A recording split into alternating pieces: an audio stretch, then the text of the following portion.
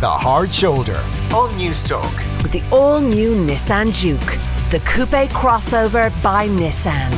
Nissan, innovation that excites.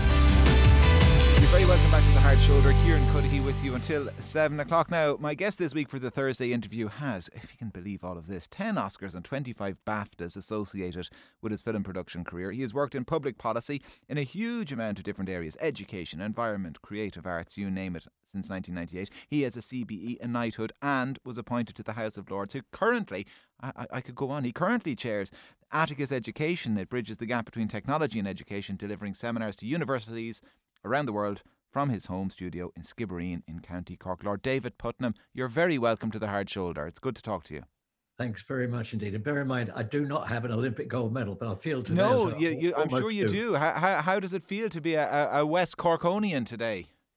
It's fantastic. The boys train literally where I live. I live on the river, and they train up and down in front of us. And I feel as I'm part of it.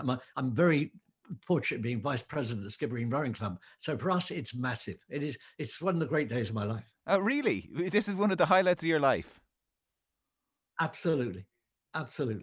Well, that is great to hear that you're getting in on the act. And I mean, no sense of divided loyalties. You're firmly supporting the Irish rowers. 100%. I mean, in that they're part of my community. The impact this is going to have on Skib generally will be phenomenal. It was enough 5 years ago when the boys came back with a silver medal. But I think, the impact on Skibbereen now and in the future, and on the young people in Skibbereen in terms of their ambition, is incalculable. A lot of us in the rest of Ireland wondering, what is it about the water in Skibbereen that they're producing so many rowers? Are you any closer to understanding? I think it's the amount of chlorine in it. Well, listen, we've said it multiple times today and we'll say it again. Congratulations to Fidget and Paul. What a fabulous achievement overnight. And we still have a good solid week and a bit left of the Olympics and plenty of coverage. And Kelly Harrington out tonight. I know another medal hope, and some of our athletes, Nadia Power and Tom Barr and others. So plenty of excitement still to come, but certainly the highlight thus far, our West Cork rowers. Listen, on that topic, we might start there. I mean, do you consider yourself now a fully fledged West Corkman, or are you still a blow-in your own mind? I think in a sense in the eye of the beholder. I don't feel like a blow-in. No one allows me to feel like a blow-in. I feel all the time very much part of this community. Patsy and I work as hard as we can for the community. It's where I'll pop my clogs. And I'm just sitting here at the moment waiting. I've got my number, waiting for our citizenship to be confirmed. So that kind of seals the deal as far as I'm concerned. Oh, well, so you've gone through the citizenship process and you're waiting for confirmation? Yeah, I mean, obviously everything got delayed over with COVID. But I think I'd be surprised and disappointed if it doesn't arrive next couple of months. And was that a practical thing post-Brexit, just to have the citizenship, or was it something deeper and more meaningful? The latter. I fought tooth and nail against Brexit. I still think it's the most shocking in every respect, moral and economic decision. I couldn't have tried harder in the House of Lords. I had a lot of late nights and God knows what else. I think it's a shocking decision. And on the other hand, it kind of answered one problem for us. I mean, we've been here a long time now, 32 years. It just, as I said, in a sense, it sealed the deal. This is where we live. This is our community. These are people we love. Why on earth have we taken so long to make that leap? Part of it was the complexity of being in the House of Lords, commuting every week, and the fact that some kind of slightly unanswered questions within the House of Lords as to at what point you are and aren't or should and shouldn't be a peer. So all those problems began to answer themselves, and for me, totally answered themselves with Brexit. Well, listen, we might catch up with you again post-citizenship ceremony, given how important it is going to be for yourself and the family. How did you end up in West Cork in the first place? A pure fluke. I'd done a movie called Local Hero, and we'd shot it in the west coast of Scotland. I'm a Londoner, I'd spent my entire life in cities. And the experience of working for 10 weeks in a small coastal community in the west coast of Scotland was a revelation to me. So for about 3 years, Patsy and I drove up and down the west coast of Scotland, looking for something which we couldn't find, or anything we did find we couldn't afford. And then by God's good grace, in 1988, we did a similar trip for the first time up the west coast of Ireland. And by a series of absolutely extraordinary adventures or misadventures, where we found the home that we now live in. You kind of couldn't make it up. It was almost ridiculous series of coincidences, but obviously it was meant to be. And I'm always interested in that kind of sense of dual identity. I wonder, because West Cork, that there's quite an itinerant population there of people kind of coming in and out from other parts of the world, particularly from the UK. I mean, at what point did you get a sense that the people in West Cork, your neighbours now and your own community, it's quite clear you consider them your own community, that they recognise you as much more than a blow-in, as someone who's, this is more than a holiday home to the Putnams? I think what made the difference was War of the Buttons. In 93, so I'd been here, 4 years by that time. I shot the whole of War of the Buttons here, literally from home. And that did solidify things a very great deal, because we employed literally half the town, including nearly all the kids in the town as well. And I just got to know everybody, and we could walk around, and it was a subject of conversation all the time. The film came out, the community loved the film. I mean, we really did love the film and adopted the film. So I think that was what sealed that initial part of it. Prior to that, it probably would have been fair to say we were holiday makers and we were blow-ins. But I think that from More of the Buttons onwards, I'd like to think Patsy and I were more than that. If we can go back a little bit in time, I mean, you were born during the Blitz, is that right? Yep. I'm a Blitz baby. A Blitz baby. And what was life like growing up then, I suppose, in post-war London? Grey, very black and white. It's like, the black and white movies of that era, I think, sum it up very well. Quite dull. But Patsy and I we were at school together. We were brought up in the suburbs. It was very unexciting, and the reasonable expectation is you would do some variation on what your parents did. My great good fortune was that my dad happened to be a journalist, and so from quite a young age, I got to see through his eyes a bigger world, and I think he encouraged me to embrace that bigger world. I was a useless student at school. I left school when I was 16. But I discovered that I really liked work. I mean, I was invigorated by work, and I took myself off to night school for 4 years and literally self-educated. And I think, in a sense, it's the best thing I could have done. Had I gone through a normal channel and gone into a university, I think my life, looking back, my life would have been far narrower and far less interesting, actually. And is that a criticism of the nature of the curriculum at the time, or was it just something individual to you that you were never going to respond well to it?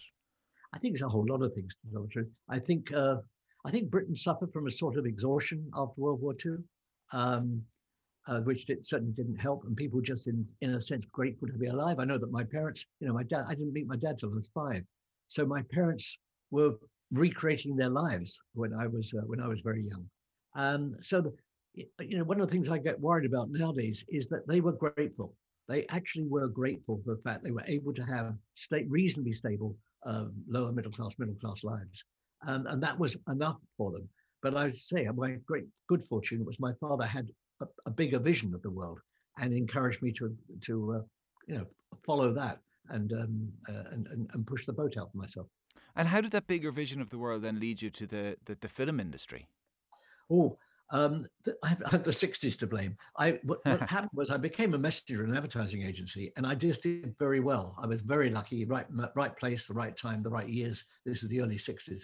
And things kind of exploded around me, and I was working with very good people to the extent that, and this probably couldn't have happened in any other decade. By 1967, I was 26. I thought, well, I've done that. Next. And the only other thing I had a real passion for was photography and film. So in 1968, I went to see The Graduate, and I looked at the film and I really enjoyed it. I thought, there's nothing in this that I couldn't admit, that my colleagues and I couldn't do. And at the time I was working with Alan Parker and Ridley Scott and Hugh Hudson and a bunch of us, all of whom, loved the idea of being in the movie industry, but the movie industry was in Hollywood and we were in North London. Sorry to cut across you. I mean, Ridley Scott and Tom Parker, they were all working in the ad industry with you. Yeah, wow. We were. I was a group head, and I had Alan Parker, Charles Saatchi, Ridley worked with us. Hugh Hudson was making commercials for us. It was a very, very small group. London felt very small in those days. It may sound odd, but it was a very, very tight group. We all knew each other. And this leap then into the film industry, I mean, a lot of us might look at a film and think, yeah, I'd love to get into that, I'd love to make that, and myself and my friends might have a skill set. It's quite another thing to take the abstract and make it tangible. I mean, was it very straightforward? No, quite a lot of luck involved, I think, in hindsight, but also a sort of a sense in that period, in the mid-60s, that there was nothing to fear, that you could try things. If it didn't work out, you could do something else. I mean, for me, I always had advertising, and I knew I had a good reputation advertising. I had advertising to fall back on if it all went real as a cotton. As it happened, it didn't, but as much by luck and by judgment. But, I managed to get my foot in the door. Then I managed to wedge the door open. Then I managed to kick the other bits of the door open. And I one day woke up and found myself a film producer.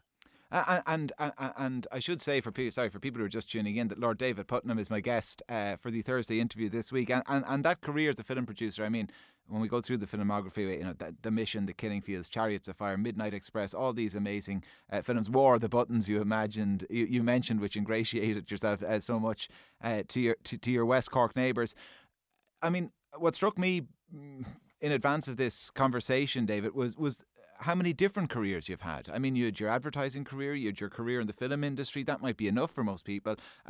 You then embarked on this whole other area of working in public policy. Tell me about that. Well, I'd started actually when I was in film industry. I'd always been interested in politics from a relatively young age. And I was working within the Labour Party, working on policy issues. And, we were a long way from power. So the 92 election, for example, was a real aha moment because we expected to win and we lost. And I had to really kind of drag myself back up and say, well, what am I going to, am I prepared to do another 5 years? And I decided to. Well, during those 5 years, they were actually extremely rewarding. I worked with a group of people and we did develop a whole cultural policy. In fact, the phrase, the creative industries, is something that was invented in my house. We were helped by a number of people.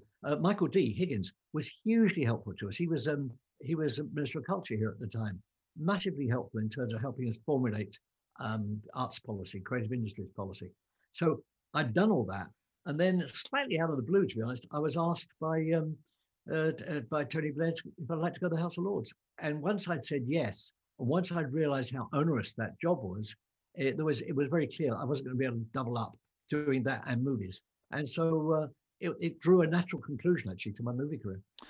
And when you went into the House of Lords and when you, I suppose, took up politics and policy as a full-time job, were there particular areas going into it that you knew you wanted to work on, or was it a case of, I'll go in and I'll see what tickles my fancy? Well, two things happened. It's an interesting question. I've never really been asked before, but I think there was an expectation from the government that I would engage with not just the creative industries, but the film industry in particular. And I really didn't want to do that. I felt I've left this. I want to move on. And by luck, David Blunkett, who'd been made education secretary, called me and said, look, we'd like to have someone working within us at the education department who isn't a natural educationalist and who's critical of the system. This comes back to one of your earlier questions. And I signed up to that. And it was one of the best things I could have done. I spent 5 very happy years working at the Department of Education, particularly focusing on teacher retention, teacher morale, the whole business of how did you make teachers more valuable within society. Do you think we value teachers enough today in society? I think in Ireland the answer to that is yes and no. I think there's a sort of awe with which teachers are treated, but at the same time, I think that the opportunity that teachers have to change society, to engage with society, is something that parents here in Ireland are somewhat reluctant to fully embrace. I think teachers could be an even more powerful influence on the way society develops, but I think that involves change. And I think quite reasonably, as with most societies, there is a slight wariness or worry about too much change. But in fact, the education world is exploding under us. And here in Ireland, we got an opportunity to grab that and run with it. but we'll only grab it and run with it if we can carry the teaching profession with us. And that hasn't quite happened yet. Other passions of yours as well are connectivity and technology, and it strikes me as well that over the last 18 months there's been a mixture of all of those areas about education and connectivity and technology. Suddenly, the classroom had to be beamed from one person's living room into the living room of 20 or 30 other people. Do you see, or would you like to see some of those kind of changes being made more permanent, a better embrace of technology in the classroom, or are we already good at it? No, very much so. Again, it's a cracking question, because my greatest single fear is we will slip back to where we were pre-pandemic. The truth is, we've learned a lot of lessons about what does and indeed doesn't work through technology. And I think if we don't grip that, if we don't look at and say, there's some things we can do better without any doubt at all. There's ways we can use technology which will enhance learning and enhance the entire educational process. But there's other things we're going to be more thoughtful about and more considered about. So I'd like to see a more hybrid use of technology, but grasping the quite extraordinary opportunities it offers. I'll give you a simple example. 10 years ago, I equipped myself here in Skib, and you'll remember I was digital champion for Ireland for a while, and I was able to use that role to ensure that at least around here in West Cork, we upped our game on technology. So I've been teaching using technology for 10 years. One of the things discovered during COVID is that I can actually bring in as guests into my lectures people from all over the world. Frankly, probably slightly unimaginatively, I hadn't really considered that before. But I think that the lectures I'm giving, the seminars I'm giving, are more vivid, more interesting, and involving more people than I would have ever believed possible, even just 2 years ago. And that connectivity as well, that breathes life into towns like Skibbereen, doesn't it? Because it allows a younger generation of people to remain in the area, something they probably didn't think they could do up until relatively recently. Again, it's a hugely important point. I and a number of colleagues who did a lot more than me, really, created the Ludgate Centre here in Skibbereen. Once we had this 1,000 megs of connectivity, and the whole purpose, the thrust behind that was, or the energy generating that was from people who just didn't want their children to have the same limited set of options that they'd had. That's to say, in order to flourish, in order to move out into the world, it was necessary to leave the region. And the whole point was, how can we get really great, ambitious, talented young people to stay here, forge careers here, and bring their families up here? And I think that's an ambition that has been at least half realized. Of course, the dark side to all of this technology is misinformation and disinformation, an area I know as well you've expressed concern about. Yeah, I mean, I had two bits of luck. Again, I'm a lucky person. I sat on the House of Lords Committee looking at the future of AI, and that gave me a kind of crash course into an area that probably I would never have fully understood or appreciated. I still don't fully understand it, but it certainly gave me a grounding. And then I was asked by the government to chair a select committee looking at the relationship between digital technology and democracy. And that was a year's work. We took evidence from all over the world. And I did come away from that with some pretty clear views about the benefits and disbenefits, very significant disbenefits of the digital world. I mean, what fears have you? Like, do you see that misinformation as disinformation as kind of an ongoing thing that we'll always have to battle with? Or do you see it as such a problem at the moment, and the problem being of such a scale that it threatens to undermine our kind of shift to digital life? Well, I ended up entitling my report to the government The Resurrection of Trust. I was originally going to call it The Restoration of Trust, but the truth was the evidence we took was so serious, and the absence of trust, or the destruction of trust through misinformation, disinformation, was so serious that's why I chose the word resurrection. It struck me that we've got to rethink and reconsider our entire relationship with the truth and with trust in order to build communities and indeed, I mean, it may sound simplistic, to secure democracy. Otherwise, democracy is pretty fragile, pretty frail. If we allow lies and mistruth and misinformation to flourish, the first and most serious victim is likely to be democracy. And you saw that vividly on the 6th of January in Washington. Well, listen, unfortunately, we're kind of tight on time. And before I let you go, I want to go full circle, because as Vice President of the Skibbereen Rowing Club, can I assume you're the Chief Party Organiser for the homecoming? I'm not going to be. I'm going to be chief party enjoyer of the homecoming. I think it's going to be fantastic. I have no doubt. It was pretty fantastic last time. But the club runs so well because it's got such an extraordinary bedrock of dedicated people who make it run. I mean, not just Dominic Capesy, the coach, who's brilliant, but the committee, the people that support this relatively small club in the middle of this relatively small town are amazing people. They're going to make sure that this is a celebration never to forget. Yeah, I'm sure it will be a celebration to remember. Listen, we are out of time now, David. Thank you so much for joining us. It's been an absolute pleasure. We got through a huge amount there, and I still only feel we scratched the surface. Lord David Putnam, my guest this week for the Thursday interview. That is our lot for today's edition of The Hard Shoulder. My thanks to the production team. Thank you to everybody who got in touch. Off the Ball, they are up next, and I'll be back on Tuesday from 4. Have a good one.